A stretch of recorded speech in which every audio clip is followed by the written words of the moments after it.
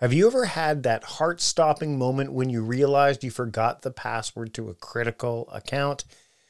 I have, and that's exactly why I switched to 1Password years ago, and honestly, it's been a game changer. I can't do without 1Password, and I know that if you give it a try, you will feel the same way. And when you support our sponsors, then you support the show. So I encourage you to check out what 1Password has to offer. One of the things 1Password has to offer is it combines top-tier security with an award-winning design, making password management a breeze for anyone, anywhere. From the moment I started using 1Password, I said goodbye to the days of resetting passwords and worrying about security breaches. You see, 1Password isn't just about convenience. It's about saving you from the real cost of data breaches and the daily time suck of password resets. It works seamlessly across all your devices, filling in passwords for you so that you can sign in with a click. And the best part, all you need to do is remember one strong password that protects everything else. I've been using 1Password for as long as I can remember. My family is using it. Everyone in this household has bought in. It's, again, a game changer. It's completely transformed how I handle my digital security, and my family feels the same way. We've gotten away from using the same passwords again and again and again, or sticky note reminders, or having that notebook that says passwords I must remember. Plus, 1Password is trusted by millions, including giants like IBM and Slack. With 1Password, my digital life and my family's digital life is not only more secure, but infinitely simpler. And look, if you've ever been frustrated by a family member constantly asking for passwords, 1Password's secure sharing has been a total relationship saver for me. It's so secure that the Associated Press relies on it in high-risk areas, which means it's more than capable of keeping your digital life safe and streamlined. So why not make the switch? Protect yourself, your family, and your business with 1Password. It's the simple and secure way to manage your digital life. And right now, listeners of A Productive Conversation get a free 2-week trial at 1Password.com/productiveconvo. That's 2 free weeks at 1Password.com/productiveconvo. Again, 1Password.com/productiveconvo. Check out 1Password. I know you'll fall in love with it like my whole family has. Again, that's 1Password.com/productiveconvo for 2 free weeks. Check it out today. Have you ever considered the impact your work environment has on your health and your productivity? Enter Uplift Desk, a revolutionary standing desk designed to transform the way you work. And that's just the beginning of what Uplift Desk has to offer. With an emphasis on ergonomics and customization, Uplift Desk offers a solution that caters to the dynamic needs of modern professionals. Whether you're coding, designing, or podcasting, like I am right now, the flexibility to switch between sitting and standing can significantly enhance your focus and vitality. What makes Uplift Desk stand out is not just their commitment to quality and innovation, but also their dedication to creating a healthier workspace. With options to customize from over 100 desktop materials and a plethora of accessories, Uplift Desk ensures that your work setup is uniquely yours, promoting better posture and movement throughout the day. And here's an offer to get you started on a healthier work journey starting today. Go to upliftdesk.com/timecrafting for 5% off your order. That's upliftdesk.com/timecrafting to get 5% off your entire order. Your health, your productivity, your future self will thank you. Again, that's upliftdesk.com/timecrafting and get 5% off your entire order today. Hi, I'm Mike Vardy, and I'm about to have a productive conversation with Gretchen Rubin. Mike Vardy here, and this is another episode from The Vault from January 2018 to be specific. I'm chatting with Gretchen Rubin, who I've had the pleasure of chatting both online, in person, and via email, I guess, for a number of years. And I'm really excited because she's got a new book that's coming out. And in fact, as you're listening to this, it may very well already be out, but it doesn't come out till April 18th, 2023. This book is called Life in Five Senses. It's another exploration. I love the way she explores different things in her writing. Her body of work is sensational. This conversation from a little over 5 years ago is one that you don't want to miss. So we're just going to get into it. You're going to probably hear some things that might be a little more timely than timeless, but the core message is timeless. And that's what I wanted to deliver to you today. So here it is. A productive conversation, my productive conversation from January 2018 with Gretchen Rubin. Enjoy.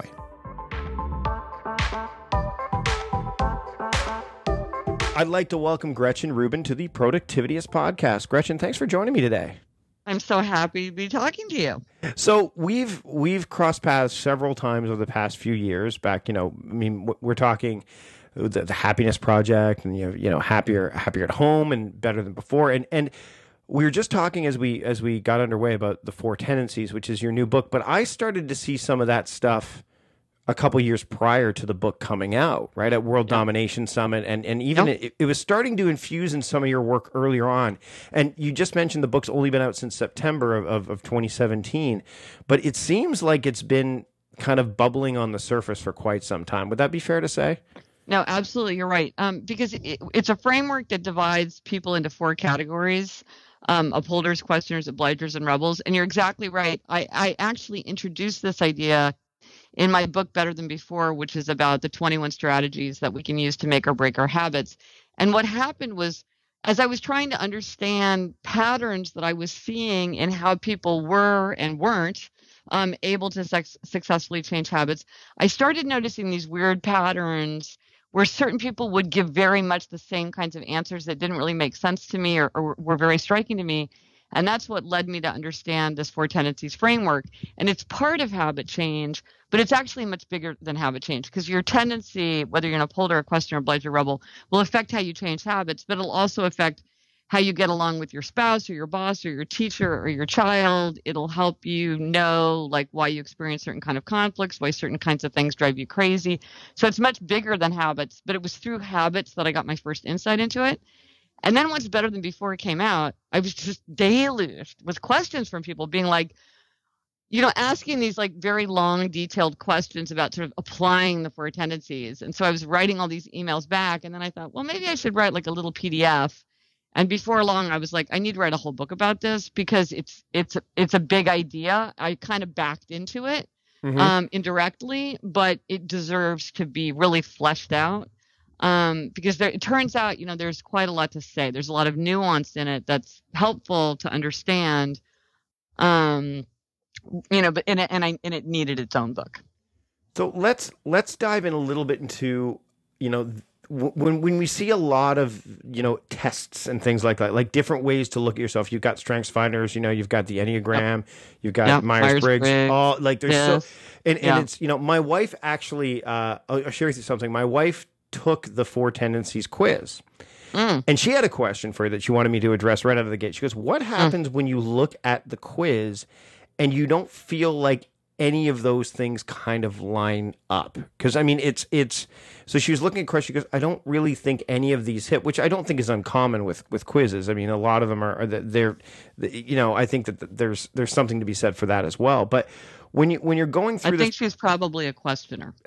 Questioners tend to have a lot of trouble because they're always looking for exceptions and being like, well, I would say this, but I would also say that, and like they really question the validity of a test. Right. Whereas other people really identify much more clearly with that, and that's true of questioners generally. Questioners are by far the ones who are most likely to say, like, well, I'm a little bit of everything. Whereas the other tendencies understand that they are very much in a core tendency. It's just more obvious to you if you're an upholder or a rebel or an obliger that you're different from other people. You see that pattern. And obligers are like, well, sometimes I would do this, but sometimes I would do that. And I'm like, right, because you're a questioner, and a questioner always is like, well, what makes sense right now? Right. What's justified? So it's hard for them to. So I'm guessing that your wife is a questioner. Does that ring true to you? I think so. And what's funny is I think when I was looking at what I came across is I think I'm a questioner as well. But we do it. We approach it differently. You know what I mean? Like so it's like, so for example, I'm looking for And I'm looking for, like, so when I put together my productivity framework, as an example, I'm like, what makes sense here and now and why? Like, how do I, when I'm putting together a plan, things like that, it's like, I look for commonalities, I look for patterns, and I'm asking, what I journal too relentlessly. So there's always this reflection and things like that. So there's a lot of like, but we're different. But that's not the core of being a questioner, though, to be clear. Because that's more about being analytical, which is not this, because, and maybe I should back up and explain what the 4 tendencies are. Sure, yeah. It only describes how you respond to expectations. Mm-hmm. So what makes a questioner is if I say, hey, Mike, would you do this for me? Your answer is, why should I? Right. Does that make sense? Is that a good use of my time and energy? Not in a mean way, but just like, why should I? Mm-hmm. You should drive 65 miles an hour. Why should I? That's their thing. That's what makes a questioner. Now, you can be deeply analytical, extremely curious, love to question, love to reflect, and be an obliger or a rebel or an upholder, because that's separate. This is only how do you respond to expectations. So you can look very different. But like with a rebel, you could have a rebel who's very idealistic, very considerate of other people's feelings, really wants to be successful. You could get another rebel who is a slacker, doesn't care about other people's feelings, doesn't care much about getting ahead in the world, and they look completely different. But if you said, hey, Mike, would you unload the dishwasher for me? They'd be like, yeah, you know what? You're not the boss of me. That's what it is to be a rebel, And so anyway, so maybe I should explain the 4 tendencies, then we can get into the nuance. Yeah, because I think when you look at it from that vantage point, and again, I'm looking at it again, because you're right, there's some analytical components to what I do, but I'm looking at it, and I'm probably, it's hard for me. I mean, I've done so many. That's the core of my initial question was, where would this fit in, or does this fit into so many of these other, spectrum kind of analysis things that we see out there with, again, Myers-Briggs and personality tests. Where does this fit into the equation? And then, yes, explain. That probably will lead us to explain what each of the 4 tendencies are. Well, I love personality frameworks, and I'm a big believer in that different vocabulary and kind of focusing on different things can really shine a spotlight on hidden patterns in our nature. So I love that kind of thing.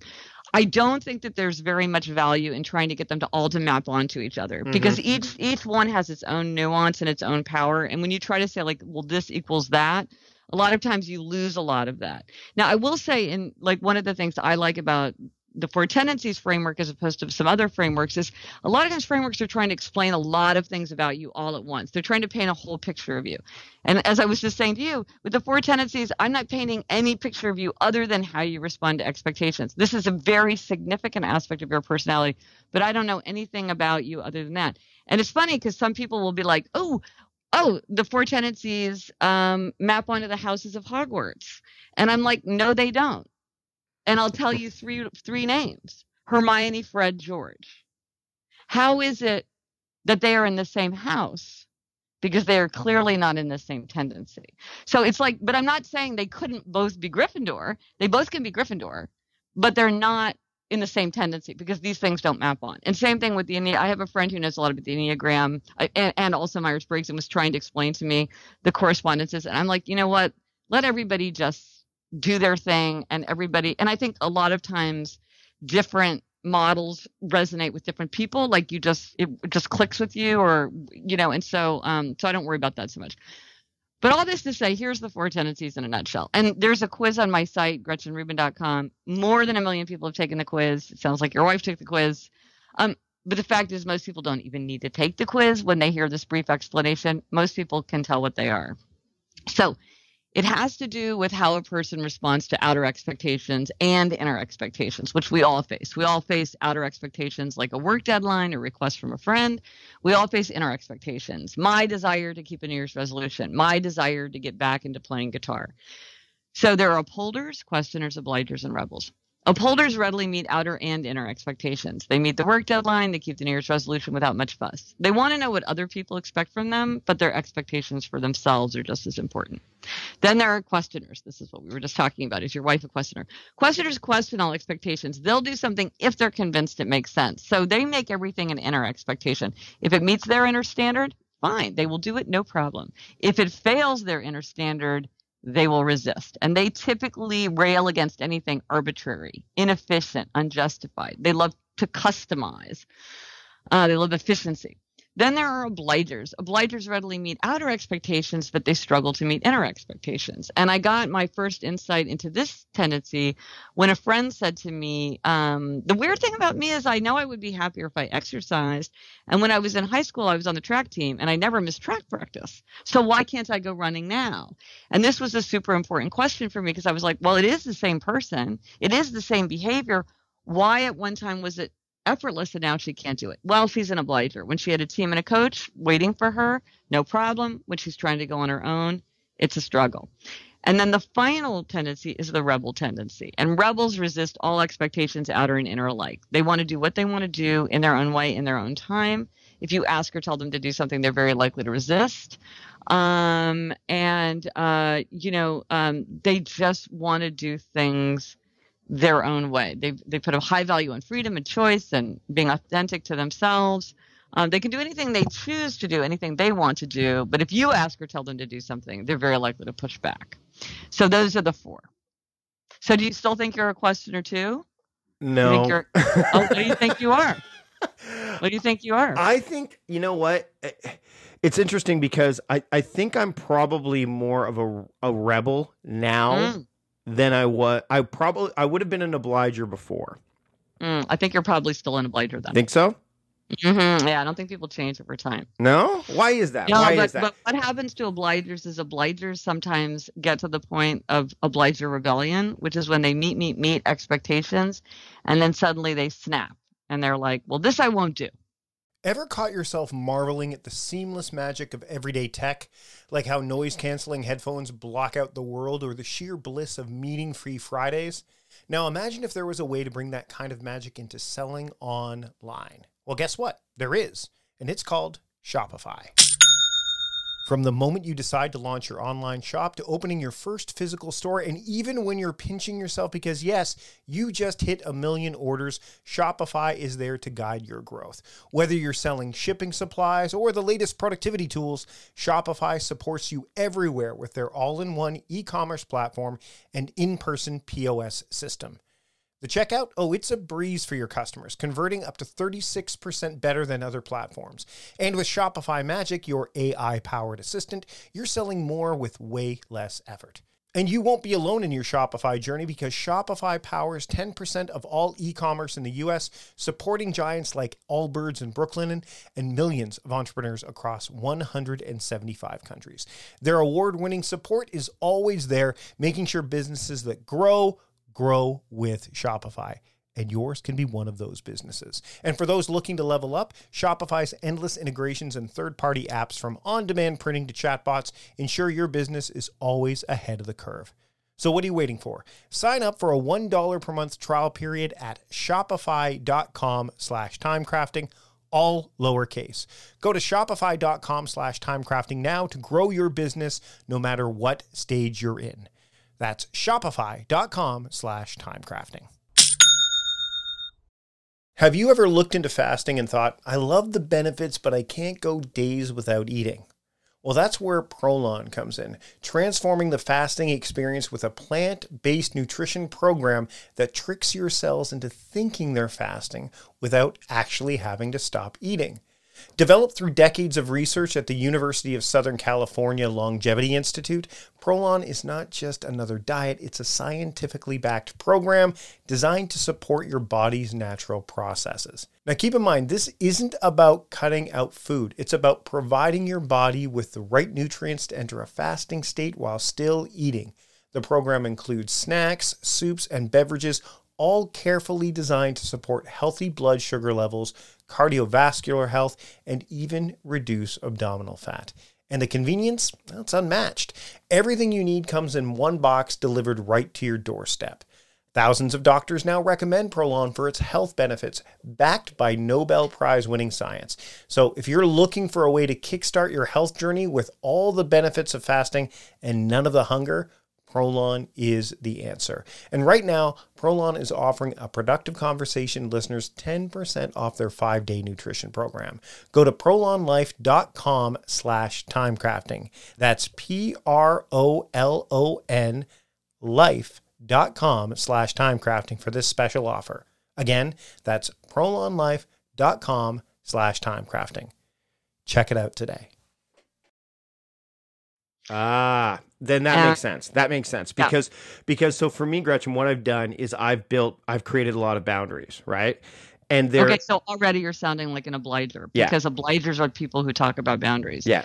Other tendencies don't. They don't talk about self-care and they don't talk about boundaries. Okay, so then because what I've had to do, like, so for example, when I work with like I do coaching, right, with clients, and I used to just say, yeah, when do you want to meet with me? When do you want to meet with me? Then what I realized that there was burnout that was happening, clearly burnout. And so what I did was I obviously, rather than me being the person that said no, I have a scheduling link, and it creates the appearance of, wow, look at all the options that I have when someone books an appointment. But what they don't see is what I've blocked out for myself. Right. So it's a boundary that still allows me to feel like I'm obliging, but I'm obliging within my own terms. Does that make sense? Right. So what obligers, absolutely. And I think that's a brilliant solution. That's a great, I'm always looking for how obligers deal with that tendency. And that is I'm going to add that to my arsenal to suggest to people, because what you see with obligers is when they have an inner expectation that they want to meet, or when they find it hard to say no to outer expectations, what works for them always, and this is like the solution, that it's like the one and only solution, is outer accountability. Mm-hmm. They need outer accountability even to meet inner expectations. So what you've done is we're finding it hard to say no, or to do it at your own convenience. So you set up something else to be a structure that would do that for you. Right. That would create that would kind of take over, that would be sort of your virtual assistant who would handle that so that you didn't have to. Yeah, I trust the structure more than myself. Right. Well, and it's interesting because, like, and so for obligers, it's like, okay, if you want to read more, join a book group. If you want to exercise more, take a class, work out with a trainer, take your dog for a run every day, and he's going to be so disappointed if he doesn't get for a run. Then sometimes you could do things like think of your future self. Mike right now doesn't feel like exercising, but future Mike is going to be so disappointed. Mm-hmm. You've been so good about going for those runs. Oh, God, future Mike is going to be really, really annoyed if Mike right now doesn't go for that run. So there's a lot, or I need to be a good role model for somebody else. So I'm going to do this because I want to model the kind of behavior that I want others to see and learn from. So there's a million ways to create outer accountability. And I like yours of getting a tool. I heard a funny one where somebody she lived alone and she wanted to get up earlier. She didn't have a dog and she was totally immune to snooze alarms.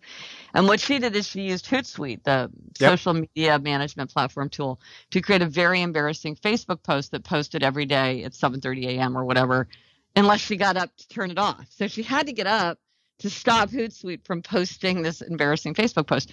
So again, it's like, instead of trying to be like, I should have more willpower, I should have more self-control, I need to do it, or like I should stand up for myself, I should create, it's like, no, I'm going to use technology to create a structure so that it happens without me having to use that kind of mental willpower, which is very draining and often doesn't work. It lets us down a lot, that mental energy. So good to find a prop for it. We talked about how people love to, when they're doing these kind of personality tests, and when they're trying to, when they associate this with this kind of thing, they want to tether it to something to almost, I wouldn't say make it matter more, but strengthen it. Do you know what I mean? So they can get access to it. Do you find that when people are reading the book or going through the 4 tendencies, that they, even though they probably know what they are, that they fight, they try to rail against it? Like they try to say, okay, well, I'm this way. I tend to, this is my tendency, but I don't want to be that way. And obviously in the book, you kind of help people say, look, this is your tendency. Here's how you can navigate it, right? Mm-hmm. Yeah, no, I hear from people a lot who don't like their tendency, or people who say, I want to change tendencies. Can you tell me how to change tendency? And, to me, I'm like, look, is it possible to change your inborn nature? I don't know. I mean, if it is, it's extremely difficult and it may be impossible, but it's super easy to just set up circumstances and situations to take your tendency into account and to deal with whatever kind of limitation or weakness you're experiencing so you get where you want to go. The same as if you were a different tendency. So my response is there's nothing wrong with you. Whatever tendency you are, there are many people, many successful people, many losers in your tendency with you. They all face many of the similar challenges and frustrations that you've faced. There's tons of tools and strategies that people have developed over time cleverly to deal with this. So rather than bemoaning what you are, just, you get what you get, you don't get upset, and you just work with it to get where you want. So if you're an obliger who wishes that you were an upholder, I'm like, well, create outer accountability and you will be indistinguishable from an upholder. Mm-hmm. Or if you're a questioner and you're annoyed with yourself because you're experiencing analysis paralysis, this is something that some questioners experience where their desire for perfect information means that it makes it hard for them to make a decision or move forward because they just want more and more and more information. It's like, this is a thing that happens sometimes to questioners. That's not surprising. You can set deadlines, you can set limits, you can use trusted advisors. There's all kinds of ways that questioners have come up with to deal with this. You don't have to change tendency. You just have to deal with this very specific problem. And that's not that hard. Once you understand what the true issue is, I think sometimes with the tendencies, people have kind of misdiagnosed what the problem is, or they blame themselves. Like they're like, everybody tells me to make a to-do list and that I should start every day with a list of my priorities. But the minute I make a to-do list, I refuse to do anything on it. Like, what do I do about that? Something's wrong with me. And I'm like, no, you are a rebel. This is very common among rebels to have this feeling about to-do lists. And here's all these clever solutions that rebels have come up with to handle the fact that they don't use to-do lists in the way that the other tendencies do. But sometimes the sort of experts will say like, well, this is like the magic tool that everybody should use. And so then people blame themselves when it doesn't work for them. Yeah. And it's like, no. Many rebels have told me how they don't use to-do lists, some with pride, some feeling guilty or kind of embarrassed about it. I'm like, this is a thing. Lots of rebels talk about this. There's lots of solutions. So don't beat yourself up. There's other ways to skin a cat. There's other ways to get stuff done. Just if this doesn't work for you, let's move on to plan B or plan C, plan D, plan E. There's a lot of ways to achieve our aims once we realize what our options are. Yeah, it's funny. A lot of people, and this is one of the things I've been railing against, is the idea that the tool is what will help you, in productivity. It's like if you get the best to-do list, no, you have to have the framework to back it up. Like you have to have something that if that tool goes away, you're not scrambling saying, oh, how am I going to do this or this way of doing it? Like it's very personal. And that's one of the things that I like about the 4 tendencies. And what I want to get into here is and this kind of rails to the idea of, I've watched the Jerry Seinfeld documentary Comedian. Have you ever watched that? As a guy I didn't even know about it. That sounds great. It's on Netflix. It's old. It's like, it's been around for, I would say almost, I think it was made in 2002. It's older.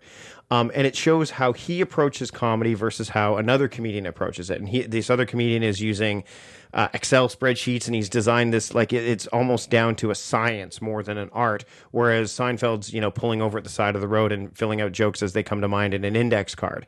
But one of the things that he mentions is that when you're a comedian, you see the world through the lens of a comedian, even when you're not on stage, right? Like it's part of who you are. And since I've noticed, I'm going to link to your post about NaNoWriMo, for example, which, the idea. And I'm wondering, because this has happened to me with my work, and I think it tends to happen with writers and because you had the Happiness Project. And do you find that the 4 tendencies is you're looking, like, do you find that you look at things through that lens now more than ever before, and almost serendipitously, and maybe even sometimes to the point of annoyance, maybe? Ever found yourself deep in a project, your flow state so intense that the world around you just fades away? That's the magic zone where ideas take flight and your work truly comes to life. But what if, in a blink, it could all disappear? Hard drives fail, coffee spills, and yes, even the dreaded accidental delete happens. But fear not, because CrashPlan has your back. Don't wait for disaster to strike. Head over to crashplan.com/timecrafting now for a free trial and secure your creations with their limited time buy one, get one offers. Supporting our sponsors means supporting this podcast, so take a moment to check them out. CrashPlan is the superhero of cloud-based data protection, specifically designed for people like us who live and breathe their digital creations. CrashPlan ensures that every file, every idea, and every piece of hard work is safely backed up and protected. With CrashPlan Professional, you get unlimited backup for your computers, not servers or cloud apps, just pure essential data protection for PC, Mac, and Linux. This means your business plans, designs, music, and documents are continuously encrypted and updated in their secure cloud without you lifting a finger. Imagine this, your laptop takes a dive during a late night work session. With CrashPlan, it's not a disaster, it's just a minor hiccup. Their service runs quietly in the background, safeguarding every change you make every 15 minutes. And if the worst happens, your files are just a few clicks away from being restored with unlimited version retention acting as your personal time machine. For businesses, CrashPlan's multi-tenant capabilities are a game changer. Buy as many licenses as you need, manage them with ease, and let your team or your IT admin restore data seamlessly, saving precious time and resources. So go to crashplan.com/timecrafting now to sign up for a free trial and take advantage of one of their limited buy one, get one offers for a productive conversation listeners. That's crashplan.com/timecrafting. Back up better with CrashPlan. We got another day of NBA action. And with FanDuel, every night is a watch party. So it's time for your FanDuel crew to make their bets. So, what's the move tonight, gang? You know that new customers who bet $5 get $200 back in bonus bets if you win. Woohoo! We're heating up, fam. Bet all the stars with all your friends and make every moment more only on FanDuel. New customers bet $5, get $200 back in bonus bets if you win. Make every moment more with FanDuel. It goes down in the DM. It go down in the DM. 21 plus and present in Virginia. First online real money wager only. $10 first deposit required. Bonus issued is non-withdrawable bonus bets that expires 7 days after receipt. See full terms at FanDuel.com/sportsbook. Gambling problem? Call 1-800-GAMBLER.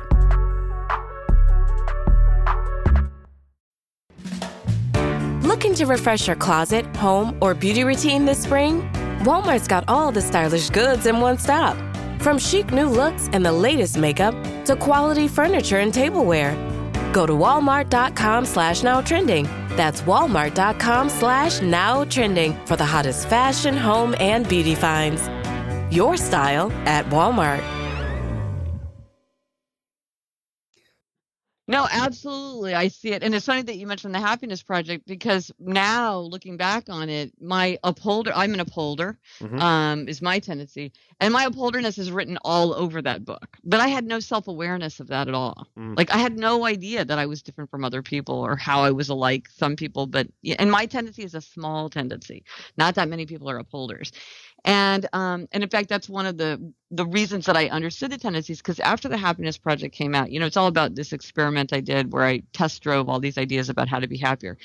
And people would say to me, for years, people have been saying to me, but how did you get yourself to do all those things? And I said, well, I thought they would make me happier. So, I decided to do them. And they said, but how did you get yourself to do them? And I'm like, I don't really understand your question.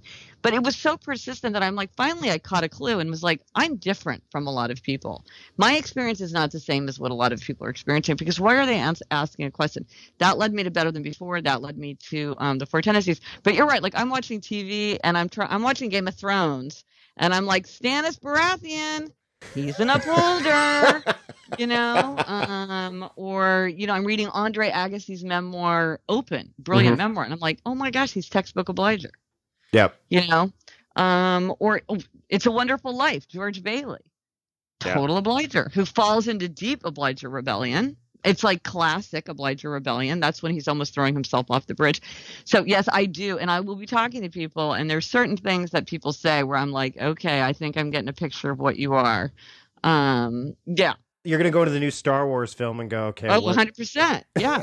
And one of the things that's been very helpful is in my work, because I don't have a boss or employees. Like I'm kind of a solo person, but I collaborate with a lot of people. So I work with teams of people doing my podcast or my newsletter or whatever. So I engage with people. in a work setting, but usually by email because I work, I'm in my home office all the time. But knowing their tendency definitely affects the way that I communicate with them. Absolutely, I will craft an email ever so slightly differently with the person's tendency in mind, because I know how to push somebody's buttons for the better or for the worse, because there's just little things that you can do. And I see this in signage. Like, one of my favorite things always when I go to a workplace is to look at the signs in the kitchen. I just get the biggest kick out of it. And I can see signage. I have this app, the Better app, where people go to talk about the 4 tendencies, and they form accountability groups and do all this stuff there. And a big thing that I often post about is signs, because I just love kind of signs. Signs are people trying to get you to do something, and so often they're so bad, but then sometimes they're great. And people seem to get a big kick out of that, because it's like you can communicate. The way you communicate has a big effect. Yep. On how effective that communication is going to be. Thank you for not smoking will make some people enraged. Yep. Thank you for not speeding through our town. It's like, I am going to speed up because you can't tell me what to do. Don't go ahead and thank me. Don't think that I'm going to do what you tell me to, because I'm not. Yeah. Putting thanks in advance in an email can be a death. I'm an upholder, and I find that annoying. It's subtext is a big thing too, right? Like, I mean, that's what a lot of people don't recognize. It's like, I mean, for example, and I talk about this with clients, is like they struggle with email, for example. So they're more concerned about the content than the context and even the subtext. They'll send an email at 3 a.m.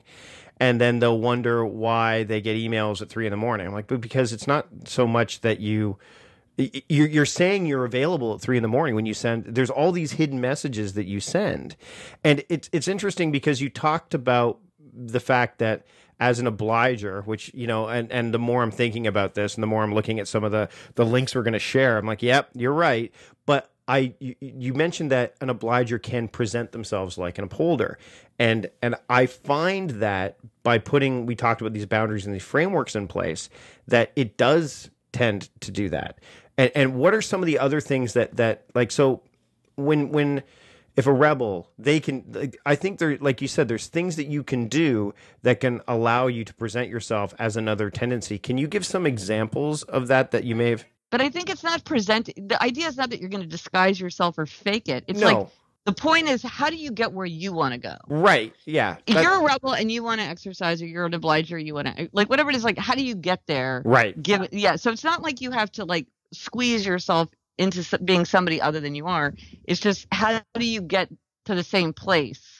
Right. How does everybody get where they want to go? Yeah. But right. Sorry, I interrupted you. No. But that's a good point, because I don't it's not about the whole faking, it's not about putting a mask on. It's about, how do I, so for example, if I'm someone offering productivity advice and time management advice, and they go, well, you're an obliger, so I mean, you can help. I mean, you're great at what other people ask of you to do, but when it comes to your own stuff, and meanwhile, I'm all about qualitative, do the things that matter most, and you're like, but Mike, you don't tend to. Well, no, that's something I struggle with, but here's the things I've put in place to help me with that, right? Right. And I think that. So, what are can you give some examples of, for example, let's say a rebel obviously resists their. How do they put things in place so that they can survive in a world where you are expected to conform on more occasions than probably not? There would be a good thing to look at. Well, give me a specific scenario, and then that's makes it easier. All right. So let's say you're a rebel, and you work for. I live in a government town, and you work for a government agency. There's nothing more not rebellious than working for government. How do they thrive? How do they thrive in that environment? Well, it's very interesting that you say that, because one of the kind of paradoxical things about rebels is that many rebels are attracted to environments where they're the boss, or every day is different, where they can kind of set their own schedule, don't have anybody looking over their shoulder, and are kind of, maybe they're like a restaurant manager who goes to a different restaurant every day, and nobody's keeping tabs on them like that. But many rebels, to my surprise, I found, are attracted to areas of high regulation, like the military, the police, the clergy, the government, and large corporations with lots of rules. And I was really puzzled by this when I started noticing it, and I would talk to rebels about it. And what I found is that for some rebels, they feel like if there's no structure around them, they almost stall out. Some rebels, it's like they thrive in that, and they'll like do their own thing, and they'll blow everybody away because like they're the best top salesman ever, because they can just do what they want when they want. But some people need something to push against. It's almost like they need the side of the swimming pool to push against to give them their energy. And so they like to be in an environment where they can kind of like push against the rules. So if you look at what they're actually doing there, they're probably pushing the envelope quite a bit. And a lot of these institutions actually kind of have give for that there is a little bit more give in the system than you would imagine. But sometimes there's not, or sometimes in some situations you really have to toe the line. So how do rebels do that? So I spoke to a rebel who worked for like a very large tech company, very, very famous. You can guess which one one of the few that it would be. But anyway, I was like, how do you work at this place? Because man, this thing is on lockdown. I mean, you're signing in, you're signing out, they're tracking you around the building, like they are watching, like, you know. And he said, well, you know what? They're teaching me the skills that I want. I'm going to go off and start my own company. But here, I'm learning everything I need to know. And so he was like, in his mind, and this is what works for a lot of rebels, they're working for me. Right. They're doing what I want them to do. I'm getting what I want out of it. Because this is the thing. Rebels can do anything they want to do. They can do anything they choose to do. And one of the ways a rebel can do that is to remind themselves, this is what I want. This is what I choose. This works for me. And then they can get themselves to do things. So it's not that I told you to. It's not doctor's orders. It's not because you promised me you would. It's not because it's the rule. It's because, hey man, this is what works for you. Like, this is what you want. Like you're into this. And then they can do it. So they have to stay connected to that sense of what it is that they authentically want. And then if it doesn't work for them, then that's when they can have problems, because they sometimes just don't do things. And that's the thing that I think we can all learn from rebels. We're all a lot more free than we think. Mm-hmm. And there's a lot of things in this world that if you were just like, well, yeah, I'm not going to do that, you can get away with it. I'm amazed. There's a lot of, if you're like, you know what, I'm just not going to go to the 10 a.m. staff meeting anymore. It's a huge waste of time. I'm not going to go. It's like, okay, if they'll just be like, oh yeah, John never comes to this meeting. It's like, maybe nothing happens if you don't go to the meeting. You know, as an upholder, it would never even occur to me. I'd be like, it's a natural law that you have to go to the weekly meeting. It would never occur to me to blow it off. Turns out there's no consequences if you don't go to that meeting. I mean, somebody was just telling me she works with a rebel. And it's interesting, when there is a rebel who's teamed up, either in romance or at work, like a founding team, it's almost always with an obliger. That is overwhelming the pattern. If you have a rebel, there's almost always an obliger by their side. So it's like an obliger and a rebel who work together. And so they were saying how the obliger would like schedule out all these things that they had to do far in advance and would send all these calendar requests, and the rebel would just ignore them. It's just like, and I'm like, can you do that? Can you just ignore it? Like, I thought they like blew up in your face if you didn't answer it within a certain amount of time. Like, can you just ignore a calendar request? It's like, turns out you can. Turns out you can. You know, as we get close to wrapping up here, that brings up a good point, because when I talk to people about, you know, claiming their time and theming it, and they're saying, you know, a lot of people say, well, I don't have control over my day from 9 to 5. I'm like, well, that's not entirely true, because you're hired to do a job, and within the confines of that job, you do have elements of freedom that otherwise you would not, you know, especially in knowledge work, otherwise you would not be able to do the job. It would be very, very difficult.